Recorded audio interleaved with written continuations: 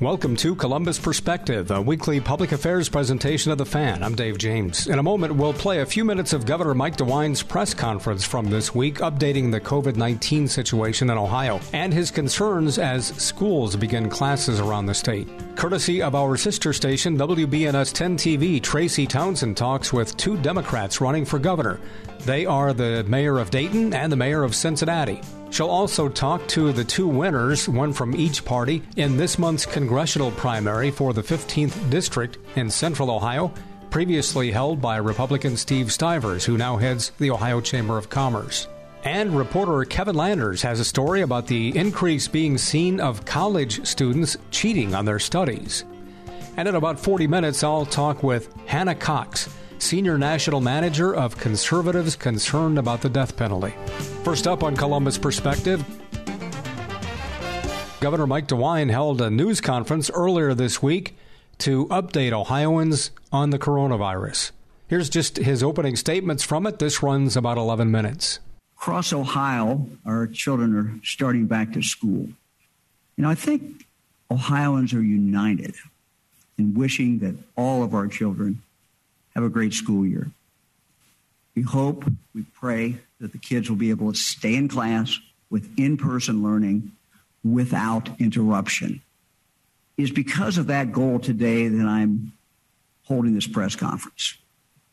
That goal of having our children in school in person is now being threatened, even as school is just now starting. That goal is now clearly at risk. Today in Ohio, we are facing a perfect storm. Just as our kids are back to school, the new Delta variant is sweeping across our state, taking direct aim at all those who are unvaccinated. Sadly, things have worsened since our last press conference. And today we want to reiterate the recommendation that the State Health Department made 10 days ago, that school children be vaccinated or wear a mask while in the classroom. These steps will give them, by far, the best chance of staying in school. Now, we know that most of our school kids are not vaccinated. We know that children 11 years of age and younger can't yet be vaccinated, and that those 12 to 17, of those, only 35% of them are currently vaccinated. The spread of the Delta variant has dramatically accelerated since I last spoke to you 10 days ago. We are at the highest level of cases since last February. Today, we're reporting 3,235 cases. Now, to put that number in context, we've had 3 days in the last week with over 3,000 newly reported cases. Prior to this week, we haven't had a single day with over 3,000 newly reported cases since February.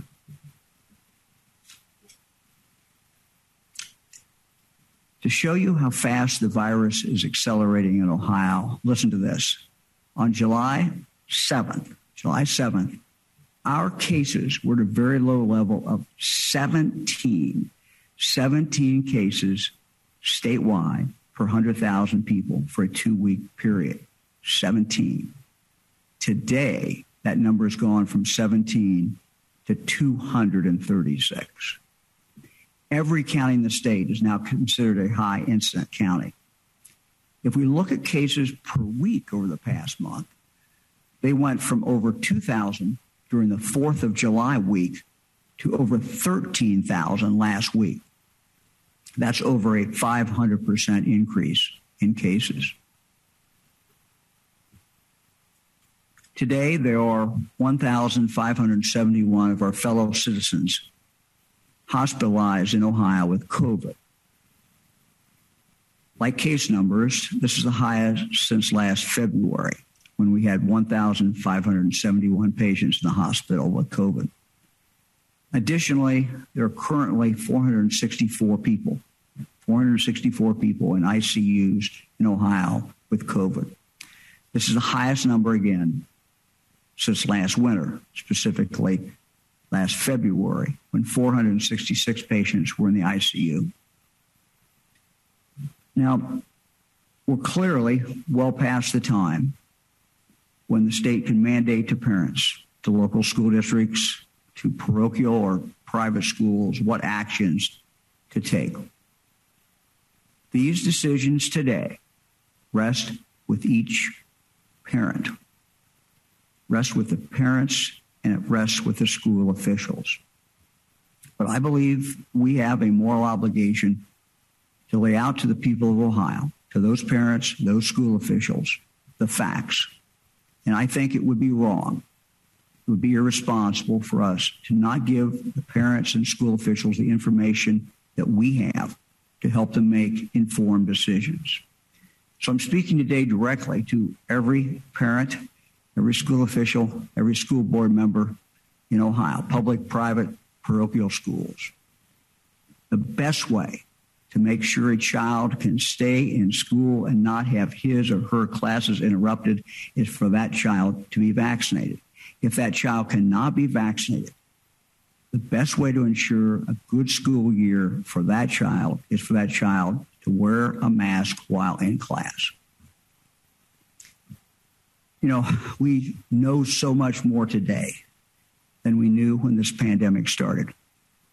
We've had a whole school year of experience in seeing how well the masks work in class. And that has shown us that when children are wearing masks in the classroom, the virus rarely spreads there.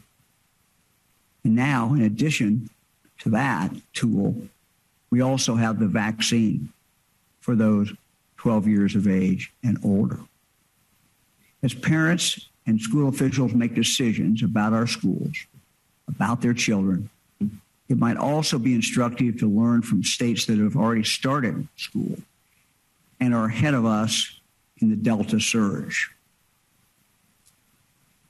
Brevard Public Schools near Orlando, Florida, started classes last week with masks being optional.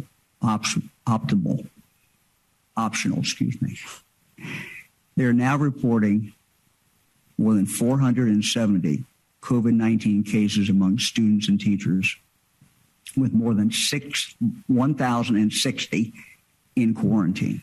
Hillsborough County Public Schools, a district in Tampa, Florida, also started classes last week. And as of yesterday, nearly 5,600 students and 316 district employees were either isolating after testing positive for COVID or in quarantine after being in close proximity with someone who did test positive. Let's go to South Carolina. The biggest school district in South Carolina in Pickens County reopened 2 weeks ago. 9 days later, the school board voted to shift students temporarily to virtual learning after 168 COVID cases among students and staff, and 568 students and staff ended up in quarantine. Here in Ohio, we've had a great deal of experience with kids in masks last school year. We have no experience with kids in school without wearing masks during a pandemic. With the Delta variant producing so many cases today, it will be very difficult to keep it out of the classroom. And it will be impossible, once it's in the classroom, to keep it from spreading unless the students wear masks or are vaccinated. Without something to stop the virus, it will dramatically increase the number of children who will have to quarantine and dramatically decrease the number of schools that can continue in-person learning. Our children simply cannot afford another disrupted school year. We need them in the classroom. And the real tragedy of all of this is it's the children who will suffer when schools shut down. They are the ones who will miss out on their favorite activities, things they enjoy doing. They'll miss out on the classwork that they need. They're the ones who get further and further behind. And that would not be fair to them. Now, I know some may say, well, look, Mike, we got through last year, so why can't we get through this year? Let me talk about that. Things are fundamentally different this year. Last year, every student wore a mask in the classroom, and it worked.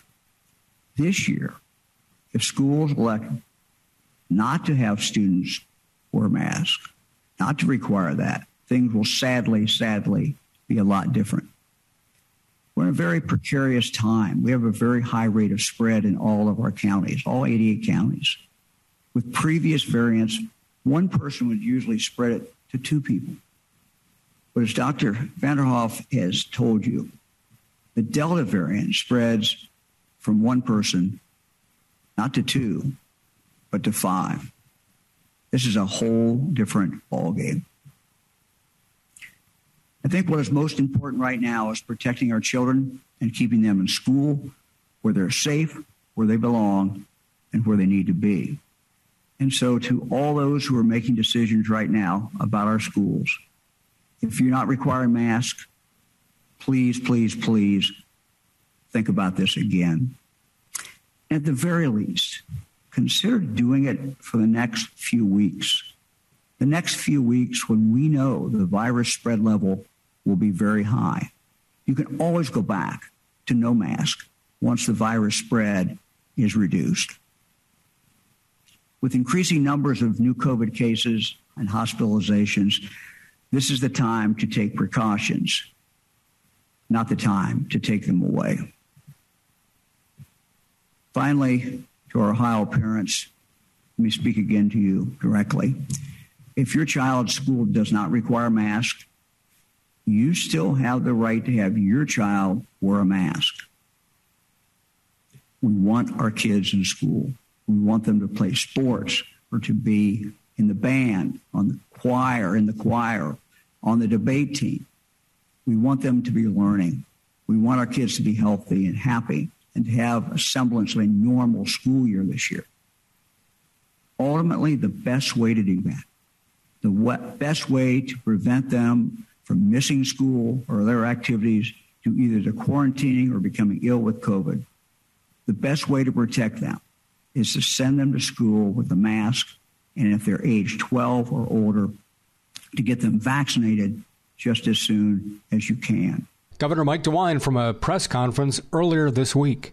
Hello, I'm Todd Markowitz, Vice President and General Manager of Radio Ohio, which owns 97.1 The Fan. We're an equal opportunity employer dedicated to providing broad outreach efforts regarding job vacancies within our company. We seek the help of local organizations in referring qualified applicants. Organizations that wish to receive our vacancy information should send their requests to the attention of Human Resources, Radio Ohio, 770 Twin Rivers Drive, Columbus, 43215. If you'd like to view our current job openings, please visit our website at 971thefan.com, and thanks for listening. The stigma of addiction is destroying lives across the country, preventing our loved ones from getting the help they need.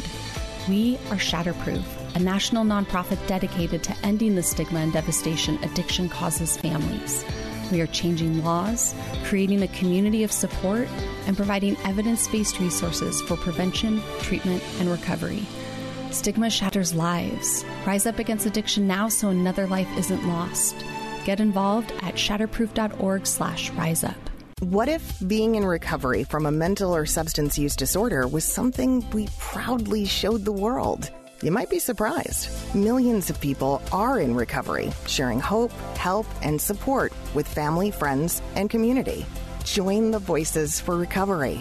For 24-hour free and confidential information and treatment referral for mental and substance use disorders for you or someone you know, call 1-800-662-HELP. Brought to you by the U.S. Department of Health and Human Services.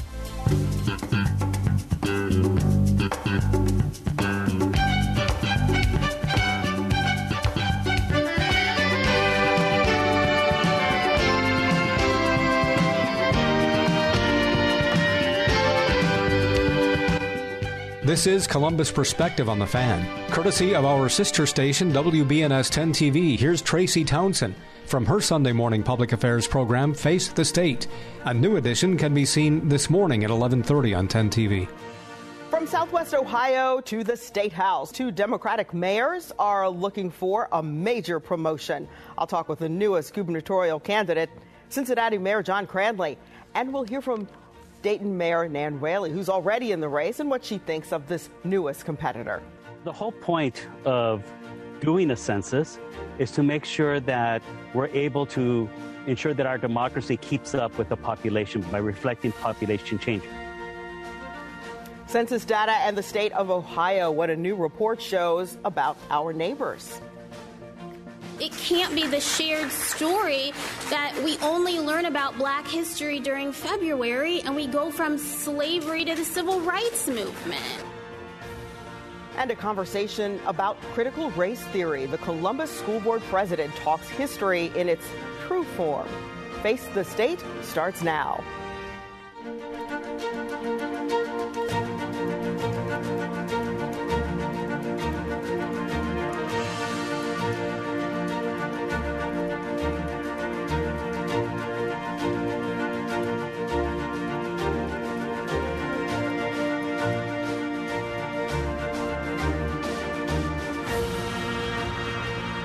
Ohio lawmakers are on summer recess, but their agenda is building for September. Republicans tell our partners at the Columbus Dispatch that they'll be discussing vaccine requirements and mask mandates for both businesses and schools. This is happening as both the Delta variant and a lack of vaccinations throw sort of a wrench in Ohio's COVID-19 recovery. We thank you for joining us for Face the State this morning. I'm Tracy Townsend. Though we might be tired of it, COVID-19 is not tired of us. In fact, we are on the upswing, which means future leaders need to have a plan. That includes the candidates running to be Ohio's next governor. Cincinnati Mayor John Cranley weighed in and told me that while he thinks it's important not to politicize COVID, he does think it's important to listen to the experts and get vaccinated against the virus. I talked with him after he announced that he's running for governor. Given how contagious this new variant is, we may all end up getting COVID, but the people who get the vaccines get less severe cases, are extremely unlikely to die. And so, not that it never happens, but it is the best solution that we have is to do that. And I also believe that this government has been attacking freedom. And so if a religious organization, if the school, if a high school or a grade school or a private employer decides that a requirement of work for safety purposes is testing, is vaccines or masks, they should be allowed to do that. That's what the freedom of association that's guaranteed in our Constitution is. Okay, Mayor Cranley is the latest person to join the governor's race. He's been in office in Cincinnati since 2013. He grew up in the Price Hill neighborhood and is a graduate of St. Xavier High School and has earned degrees from John Carroll University, Harvard Law School, and Harvard Divinity School. Cranley says our state needs a comeback, and he says he's the one to lead it. Columbus is growing and Cincinnati is growing, but most of the other state is not keeping pace with national growth. Young people are moving away. It's not moving in the right direction. Cincinnati, by contrast, had a similar trajectory as the state for most of my life, where it was shrinking in size, but now is growing again. And we've made a comeback. Wages are going up in Cincinnati. Things are moving in the right direction. For the first time since 1950, we will have an increase in the census after decline after decline after decline. So Ohio needs a comeback. We deserve a governor who's led a comeback. Mike DeWine and the Republicans, their career is synonymous with Ohio's decline. My career is synonymous with Cincinnati's comeback. And that comeback is about three big ideas to rebuild the middle class. One, 30,000 jobs that I'll create every year that will pay a minimum of $60,000 a year, a middle class salary.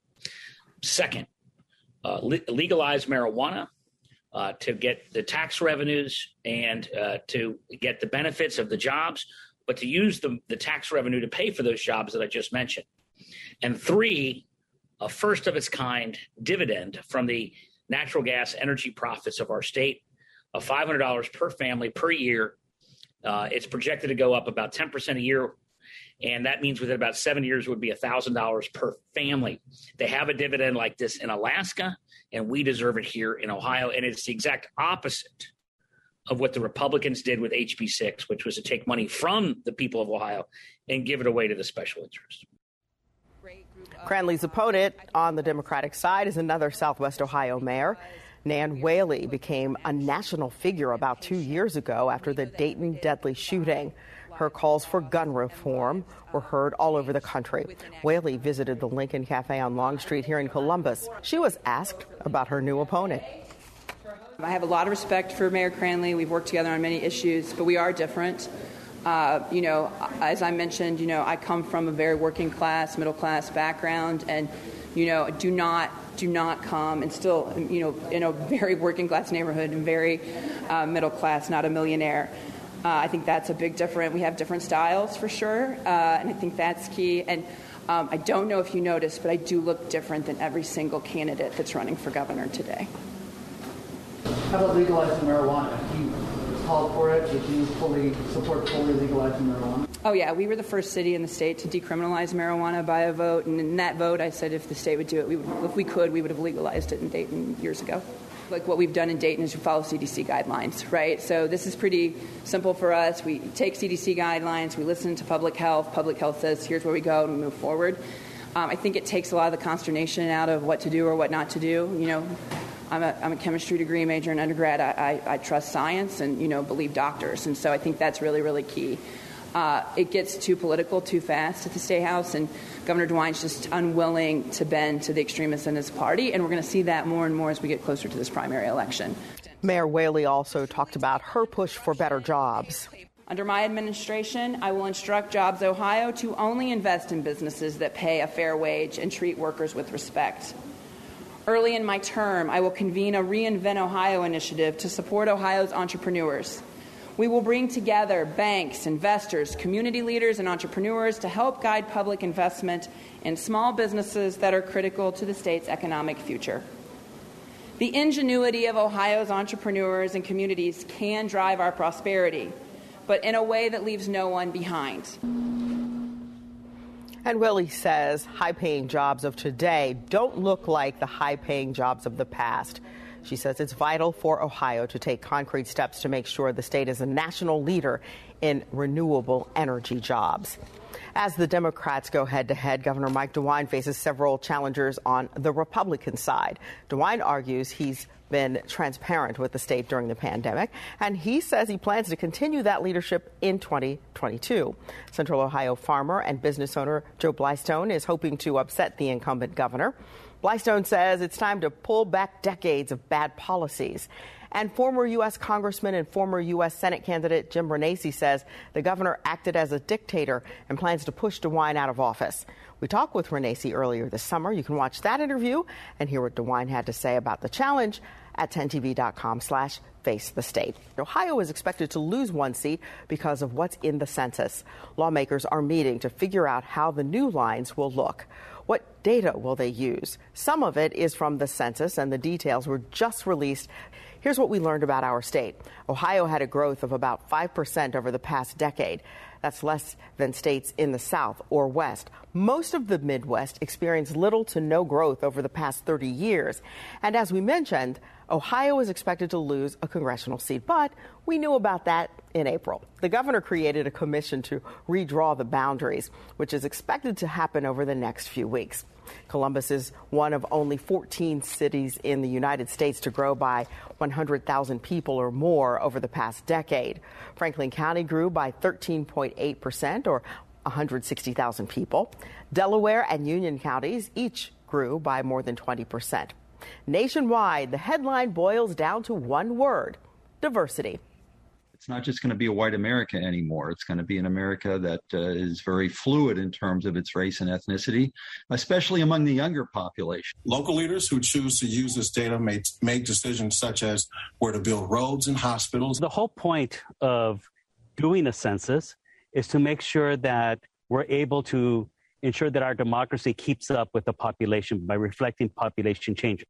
White Americans now account for less than 2/3 of the population. That's down more than 8%. The number of Black Americans climbed by single digits, Asians and Latinos by double digits, and people who identify as multiracial spiked 276%. This morning, a congressional roundup for you starts with the 15th district after that primary election for a candidate to replace the retired Steve Stivers. Mike Carey won the Republican vote in that special election to the U.S. House. He was the only candidate to have the endorsement of former President Donald Trump. He is president and chairman of the Ohio Coal Association. I'm going to go to Capitol Hill and I'll hit the ground running. There will not be on-the-job training for me, but I'm an outsider. I'm somebody that's never served in office, and I'm not going to be like your typical politician that is just going to wait to get things done. In the business world, as anybody who's listening knows, we can't wait. We have to act now. We've got a plan. We've got a direction. We've got to move forward. And listen, I'm excited about the opportunity. Two-term state rep Allison Russo won the Democratic primary election and is now working to move from representing Ohio's 24th House District to the U.S. House on Capitol Hill. I have proven myself in my service in the State House to be someone who is going to be a representative who goes to Congress, who's going to be willing to stand up to special interest and the lobbyists who run Washington, knowing that I will be someone who's going to fight for the working families in this state and in this district, fighting for things like good paying jobs, for affordable health care, for quality education, and a chance to live a good life here in Ohio. Congressman Troy Balderson, who represents the 12th district, spent his Monday on the campus of Ohio Wesleyan University, highlighting advances in agriculture. The Republican talked with soybean-related companies to learn about the value chain. Soybeans, as you may know, are Ohio's top agricultural export. And Balderson wanted to highlight a lab dedicated solely to innovative new uses for soybeans. Research is driving new uses for soybeans, which will help farmers by creating more demand for this commodity. Balderson is a member of the House Committee on Agriculture. All right, so if you've been looking to buy a home, you know it's a tough market, but homeowners aren't the only ones feeling the pinch. Don't mean to impress anybody, I just want to work. Why this small business is struggling. Columbus Perspective is a public affairs presentation of WBNS Radio. The opinions expressed on this program are those of its guests and do not necessarily reflect those of WBNS Radio, its staff, management, or sponsors. Wherever you call home, the sounds of wildlife connect you with a greater family of life. I'm Ed Begley Jr., and when you see habitat being destroyed, you know that wild animals are losing their homes, the greatest threat to their survival. The Humane Society Wildlife Land Trust offers a humane solution, helping private landowners to protect habitat as permanent safe havens for wildlife. Your voice can speak for wildlife and their homes. Visit the Humane Society Wildlife Land Trust at wildlifelandtrust.org. This is my new best friend, Esther. She might look like any normal, playful puppy, but Esther's being raised to become a Canine Companions for Independence assistance dog for a person with a disability. To get there, she needs lots of loving care and attention, plenty of exercise, and good eating habits so that she can live a long and healthy life for her future family. Visit cci.org or call 1-800-572-BARK. Raise a puppy, change a life. You can make a world of difference in the life of a person with a disability. This is Columbus Perspective on the Fan. Back to Tracy Townsend, courtesy of 10 TV. It's a challenging market for home buyers and sellers. Prices and demand are high for small business owners. Finding space is also competitive. 10 TV's Lindsay Mills spoke with a sandwich shop owner in Westerville who calls it a nightmare. Sue Shields says in her 29 years of owning Yogi's Hoagies, she's never experienced a more challenging time. For one, she can't find enough workers.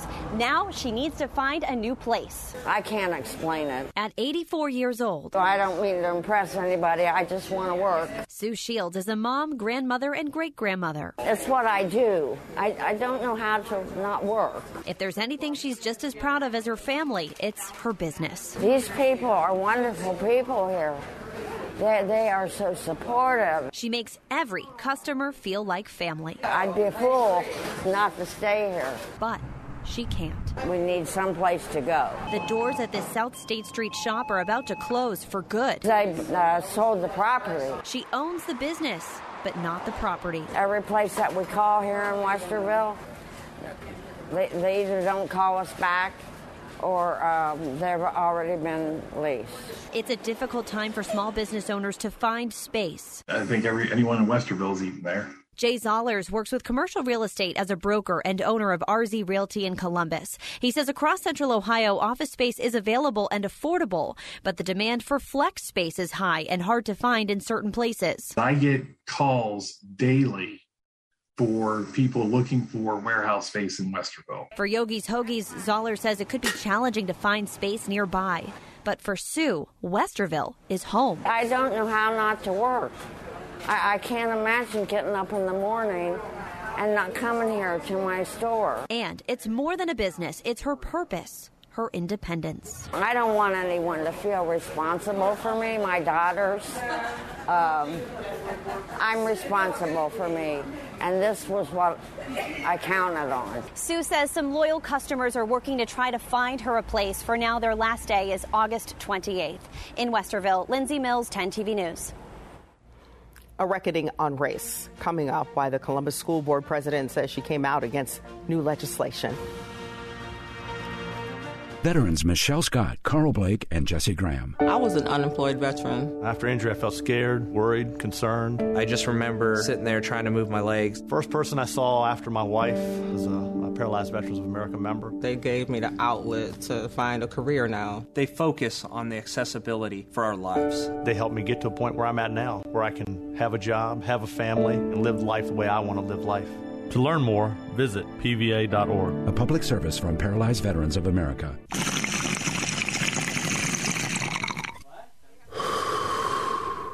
Crispy, faded, lit, baked, toasty, stoned, blazed, zooted. When you're high, there are a lot of ways to say it.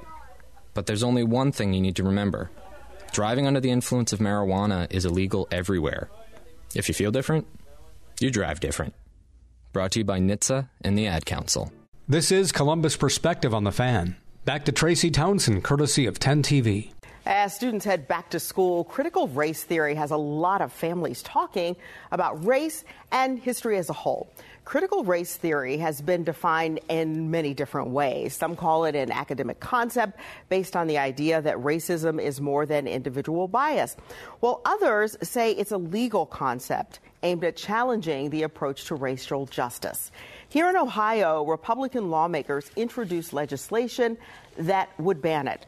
That caught the attention of the Columbus City School Board and President Jennifer Adair. She spoke at a Columbus Metro Club discussion about the board's decision to come out against two bills. I think that there's some kind of misunderstanding or misconception about K-12 curriculum in general, that somehow it's been labeled perfect already. And the truth is it's not. The truth is it is far from perfect. The truth is K-12 curriculum is taught differently in every state. You can pick up a textbook that is made by the same company that has different facts, different stories told, depending on where you are. The Texas book is different than the Ohio book. I think there's a misconception. The winners write the history. The winners write the story. And I think this is a move to center it, to really highlight in those stories and context other stories, other people's stories in that shared history.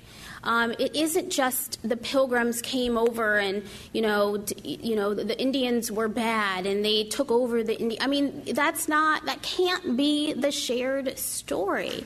It can't be the shared story that we only learn about Black history during February and we go from slavery to the civil rights movement. Earlier this summer, the Verify team looked at whether critical race theory is taught in Ohio schools. You can find Karina Nova's Verify report at 10tv.com/verify. Well, cheating in school isn't new, but a new study suggests that cheating is more of an issue than school administrators thought. For example, academic misconduct investigations at The Ohio State University doubled from 2019 to 2020. But some lawmakers are actually targeting their teachers for the same thing. 10 TV's Kevin Landers takes us to campus. Plagiarism, answer sharing, paying someone to complete your coursework, Cheating has always been an issue on college campuses, but experts say the pandemic made it even worse. 30% said they've cheated more since the pandemic has started. Professor George Watson of Marshall University is the lead author of this new study that showed students cheated more in online classes compared to live classes during the pandemic. In our survey, less than 2% said they were ever caught cheating in any way. On the campus of Ohio State, I feel like most of my professors purposefully made the exam so that it was hard to cheat. Cheating investigations doubled from 2019 to 2020. Students were stressed, saw an opportunity, and ended up committing academic misconduct. According to Ohio State's Committee on Academic Misconduct, 43% of cases involve violation of course rules, followed by plagiarism, sharing information, and copying work of another. It was definitely a lot easier to do that kind of stuff this past year. Most of the cheating OSU found happened in lower-level coursework. Why? We have incoming freshmen that are not used to the college-level rigor of college-level academics. At Ohio State, the most cheating happened in math, chemistry, biochemistry, computer science, and statistics, which happen to be the courses most students take. No, I was not surprised by it because I've been living it. So was Megan Lobert, Assistant Language Program Director at Ohio State. We've had cases where you're sitting there watching the recording of the student and you see like their roommate leaning in the screen and they're pointing and you see the person going like that. And so some cases it's that blatant. Tricia Bertram Gallant is the Director of Academic Integrity at the University of California, San Diego. Her research reveals college professors found a way to address cheating by teaching differently. Students knowing that there was going to be an oral assessment check made them calm down about the cheating problem, and then they were less likely to cheat. And they also felt like the faculty cared more about their learning. Students aren't the only ones who cheat, so do teachers, and state records show it's only a small percentage. In the past, teachers in K through 12 caught cheating could face suspension, but under a new state budget, the Ohio Department of Education can now revoke a teacher's license. From 2018 to 2020, the Ohio Department of Education says it investigated just 20 cases of K through 12 teachers accused of academic misconduct, which includes changing a student's grade. It is a tiny problem, and I wish legislators would spend their time focused more on the needs of students than punishing teachers. While cheating in schools is nothing new, it's the societal impact that everyone should be concerned about. People like doctors and engineers, you don't want those people to be cheating their way through school. Kevin Landers, 10 TV News. What's driving kids to cheat? Those who study cheating say most cheating happens in subjects students aren't interested in, like courses they're forced to take to satisfy a major requirement like a foreign language. They say cheating often happens in courses where there are high stakes at getting good grades, like getting into the School of Engineering, medical, and law schools. Sports teams like the Cleveland Indians and Washington Redskins have been changing their names. Now, Ohio lawmakers want to do the same in your schools. Representatives Adam Miller and Jessica Miranda are pushing Ohio schools to stop using Native American mascots.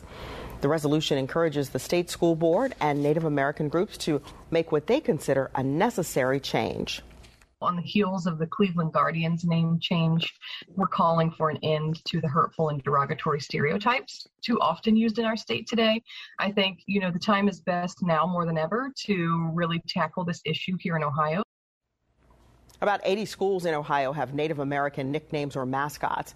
Now they say it's time to work together and make Native American mascots a thing of the past. They expect the resolution to move through the legislative process as early as September. We did reach out to Republican Ohio House Speaker Bob Cupp to get some comment about this resolution. As of Friday, we did not hear back.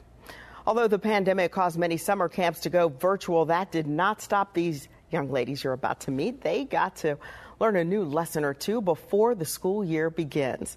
This girl group, Black Girl Rising, wrapped up their virtual summer camp. The main focus this year, body image, mental health, and conflict resolution. The goal is for the girls to live authentically. Don't let bad things bring you down for the day. Just always make sure that you do something, take care of yourself, self-care, things of that nature. Always do something to replenish your good energy. And next month, they will hold focus groups for girls and boys. Remember, as your students head back to class, 10 TV is there along the way. We'd love to be a part of your morning routine. I'll see you dark and early for Wake Up C-Bus. It's a great time. We're on the air from 4:25 to 7 in the morning. We'll get you up to speed on your latest local news, weather, and traffic. In the meantime, thank you so much for joining us here today. We'll see you back here next Sunday for Face the State. Have a great day. That's again Tracy Townsend, courtesy of our sister station, WBNS 10 TV, from their Sunday morning public affairs program, Face the State. A new edition can be seen this morning at 11:30 on 10 TV. This is Jim at a party. Dude, pass it. Hi there. This is Jim making nachos. Hi there. This is Jim watching his favorite horror movie. Oh yeah, definitely hi there. And this is Jim driving his car.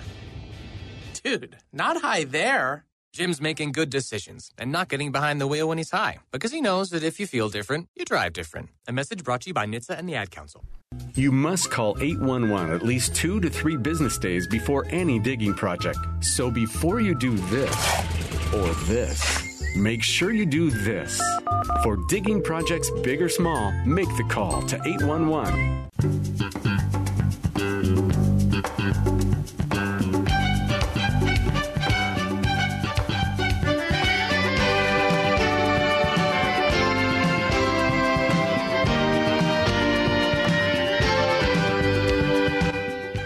This is Columbus Perspective on the Fan.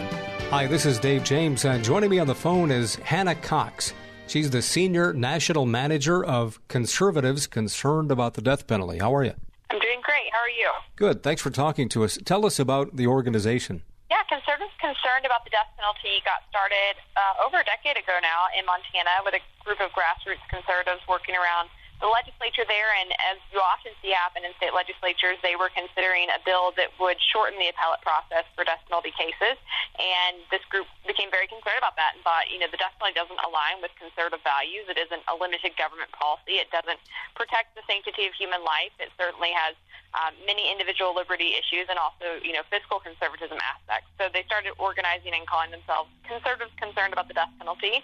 And what they found were a lot of Republicans kind of started coming out of the woodwork and had been really struggling with this issue and just didn't know there were others who had similar thoughts or instincts, and so it took off quite rapidly. We went national in 2013, launching at CPAC officially, and we've been growing pretty quickly ever since then. We're now, we have 15 state chapters across the country. We've been very involved in 3 successful campaigns to repeal the death penalty.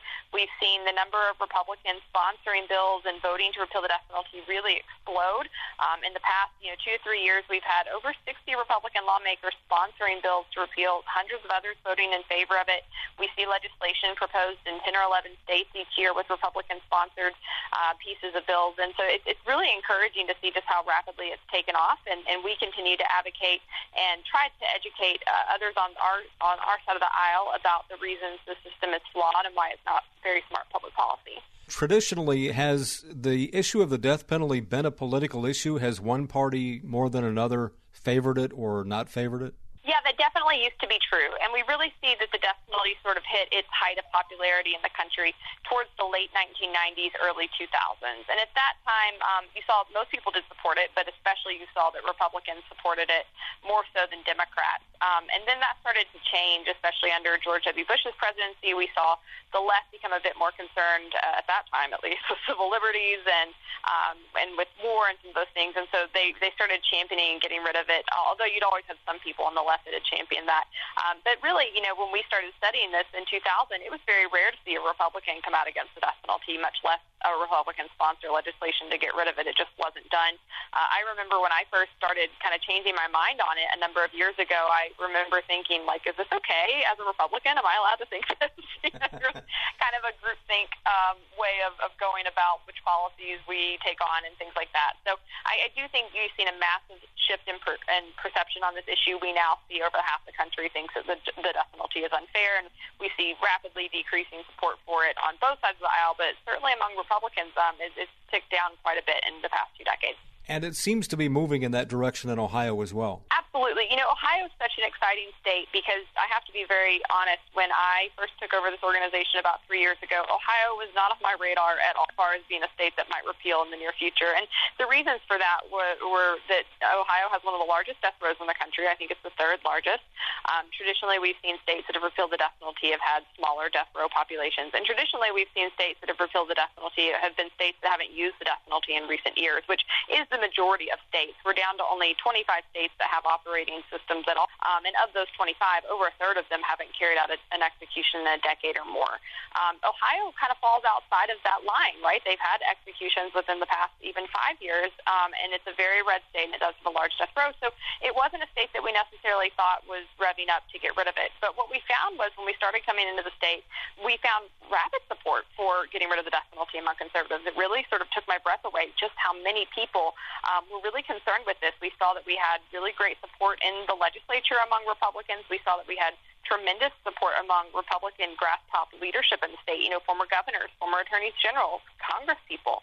And so that was very exciting, and we continued having conversations and meeting with grassroots conservatives, and we've just found that there's tremendous interest in getting rid of this. And I think that that's a testament to what's happened nationally as well. I think as we've seen more and more states getting rid of it, as we've continued to talk about this at the national level, people are, and as we move into the age of information too, that can't be discredited, people are getting to see behind the curtain of the justice system in a way they never did before unless they were personally impacted. And they're recognizing just how many problems we have with wrongful convictions, how the system works to uphold itself instead of seeking truth. We see a lot of bias and arbitrariness. We certainly are learning a lot more about the cost and the effectiveness of that money that's being spent on actually increasing public safety. And what people are finding is that the death penalty fails across all of these metrics. It really isn't justifiable. It just doesn't make sense. And so there's a myriad of reasons for people to oppose it on the right. But I think as more and more people have become aware of those, that's why we see such a tidal wave in states like Ohio where there's a real eagerness to get rid of it. Talking with Hannah Cox, who's the senior national manager of conservatives concerned about the death penalty. Ohio has 139 inmates on death row. For a long time, there were more than 200, and the reason why it's much lower is because these folks were on death row. And we did, at one point a few years ago, maybe a decade ago, we were second behind Texas in executions. That's right. Yep. Ohio was a very high usage state for many, many years, and we've seen that with the new administration that has swiftly changed. And I think that, again, that has changed for a lot of reasons. Again, I just think public support is shifting and leaders recognize it. I think there's been real issues with obtaining constitutional ways to carry out the executions. But I think more so than anything else, it's just this recognition that it takes a whole lot of money. It takes a whole lot of effort to carry out executions, and it's not really benefiting anyone. We see tons of murder victims' family members come out and speak against the system and talk about the harmful effects that it has had on their lives. We see many people who've worked in corrections or around law enforcement, around the judicial system, coming out and speaking about its flaws and the unfairness of it. And we really see a need and a recognition of what actually prevents violence. We're learning a lot more about the science of violence and what we can do to adequately treat it and address it and limit it. And the death penalty is not any way to do that. In fact, it wastes really precious resources that could be spent on things that do actually work or on solving more crimes in the first place. So it's an issue of, not always an ethical issue for many people. It's often an issue of practicality. And at the end of the day, it just doesn't work and it's too expensive. It doesn't make a lot of sense. And getting into some of the additional arguments, some would say, if somebody is locked in a cage that they can't get out of, then why not just leave them in the cage? And also because going through the whole execution process victimizes the family of the person being executed, and they've done nothing wrong. But it also goes deeper, and we can look at Hamilton County where Cincinnati is for that, right? That's exactly right. And I think that you named many of the issues that people are raising when we have these discussions. And I think when you point out, certain counties in Ohio, we see that not only in Ohio but across the country, that there's only a very small number of counties that even pursue death penalty cases in the first place. The vast majority of them have recognized that this is too expensive and that, again, it's an opportunity cost. That means they are less likely to be able to solve more crimes or to actually achieve justice for all. So most counties turn away from it. It's traditionally only a few, small number, about 2% of counties in the country that still pursue death penalty cases. They tend to be wealthier counties, larger counties.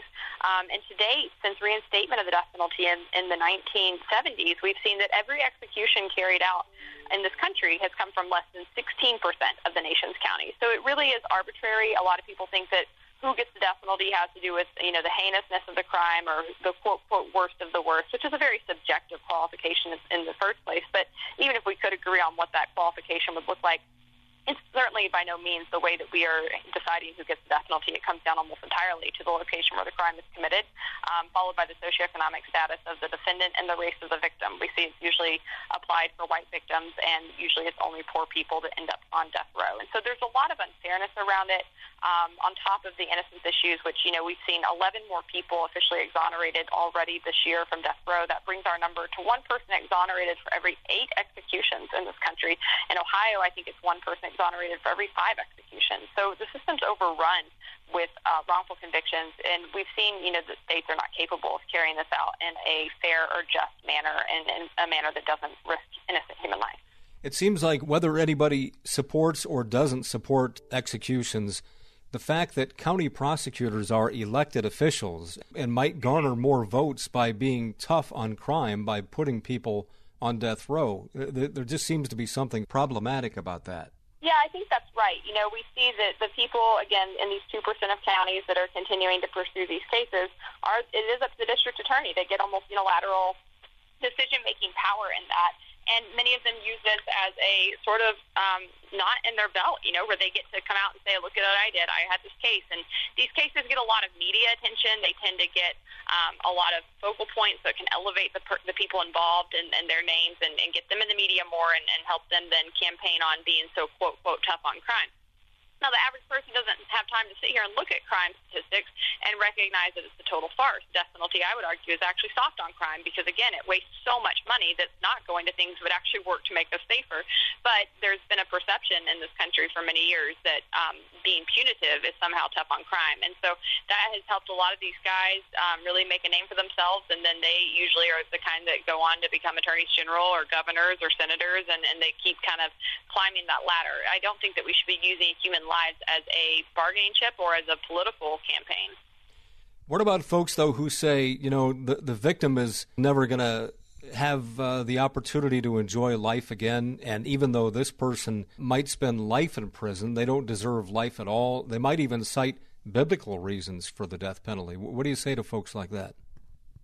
Yeah, I disagree with them in thinking that there is an ethical component to the death penalty. I think, having actually worked around these systems and these people, and as a person of faith, I am someone who believes there is always a pathway to redemption. I think there are many examples, even in the Bible, of people who committed murder who went on to be used powerfully. And I think that what we do when we throw away people who have done something horrible is we eradicate the possibility of redemption. We eradicate the possibility for them to make amends to society. And I get to know some of these people, and I see the transformation in their lives, and I see the possibilities they could have to actually try to prevent the next person from carrying out such a crime.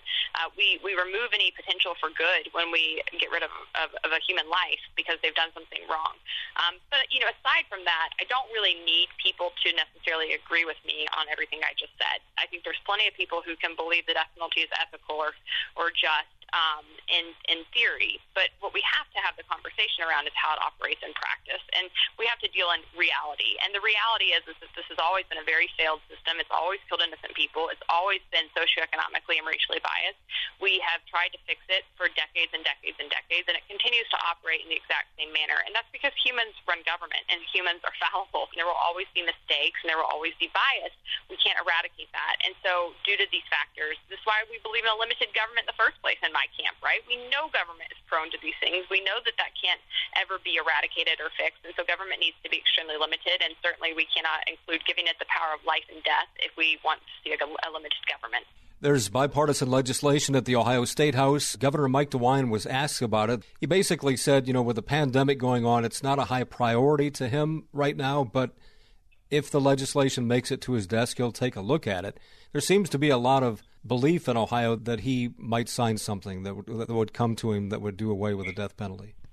Yeah, we're certainly definitely hopeful for that. You know, I think Governor DeWine has shown tremendous leadership since taking over. I've been very impressed with his work. I think he has portrayed himself to be someone who's very committed to constitutional principles, someone who really very much believes in individual liberty and a limited government and pro-life causes. I think he's also somebody who's had the benefit of witnessing the system from various positions and over a number of decades. You know, he was first in the state legislature and then Attorney General and now Governor, and so he's actually been more intimately involved with this process than many others, and I think he's often probably seen the harmful impacts it has on victims, on their family members, on communities. I think he's seen the ineffectiveness of it as a public policy. I'm sure he cares about the amount of money being wasted on it. So I really appreciate the actions that he's taken thus far in his tenure to ensure that innocent lives are not being taken and to ensure that constitutional protocols are being followed. And I have every reason to hope and think that he will continue that same leadership. And I should have mentioned at the beginning of his comment about that, he did say that his feelings about the death penalty have evolved, which is the kind of wording that people use when they've changed their mind. That's right. I often say that too. And, you know, I'm somebody who also changed my mind on the death penalty.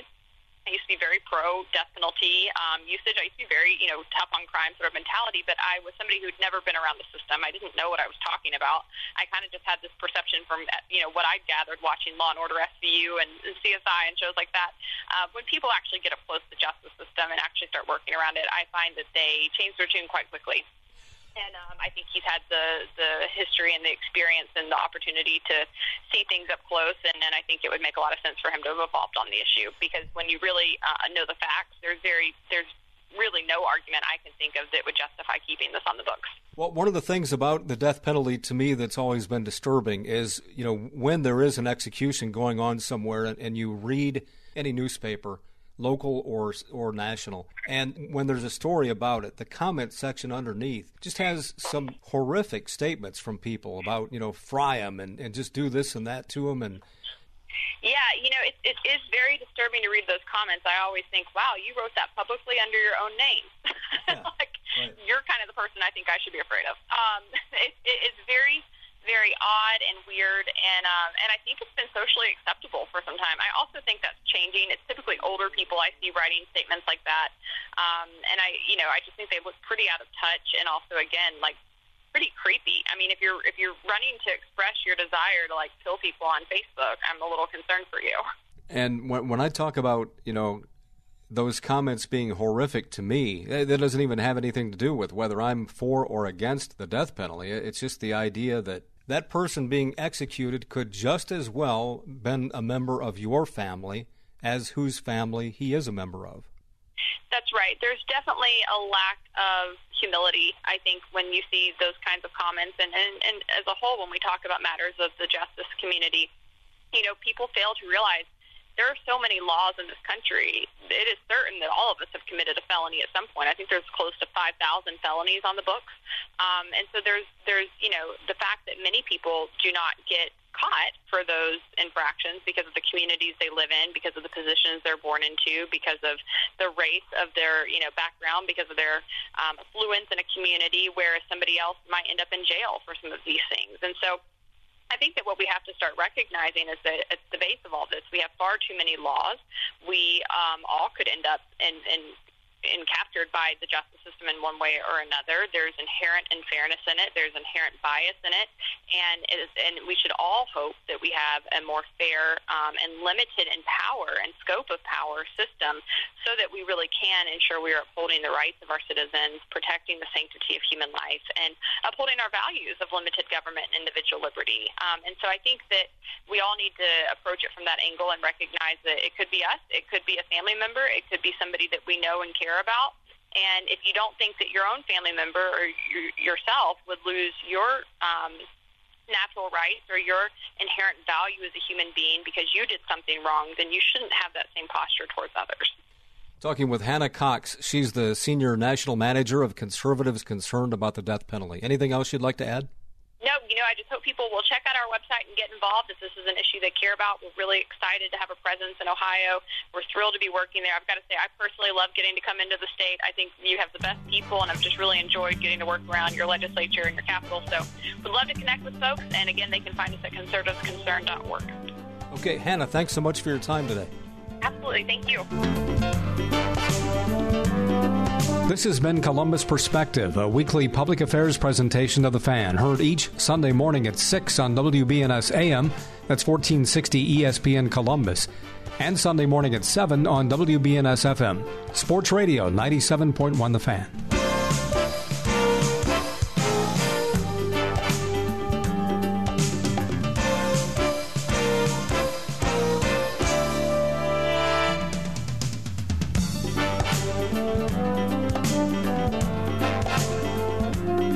Join us again next Sunday for Columbus Perspective.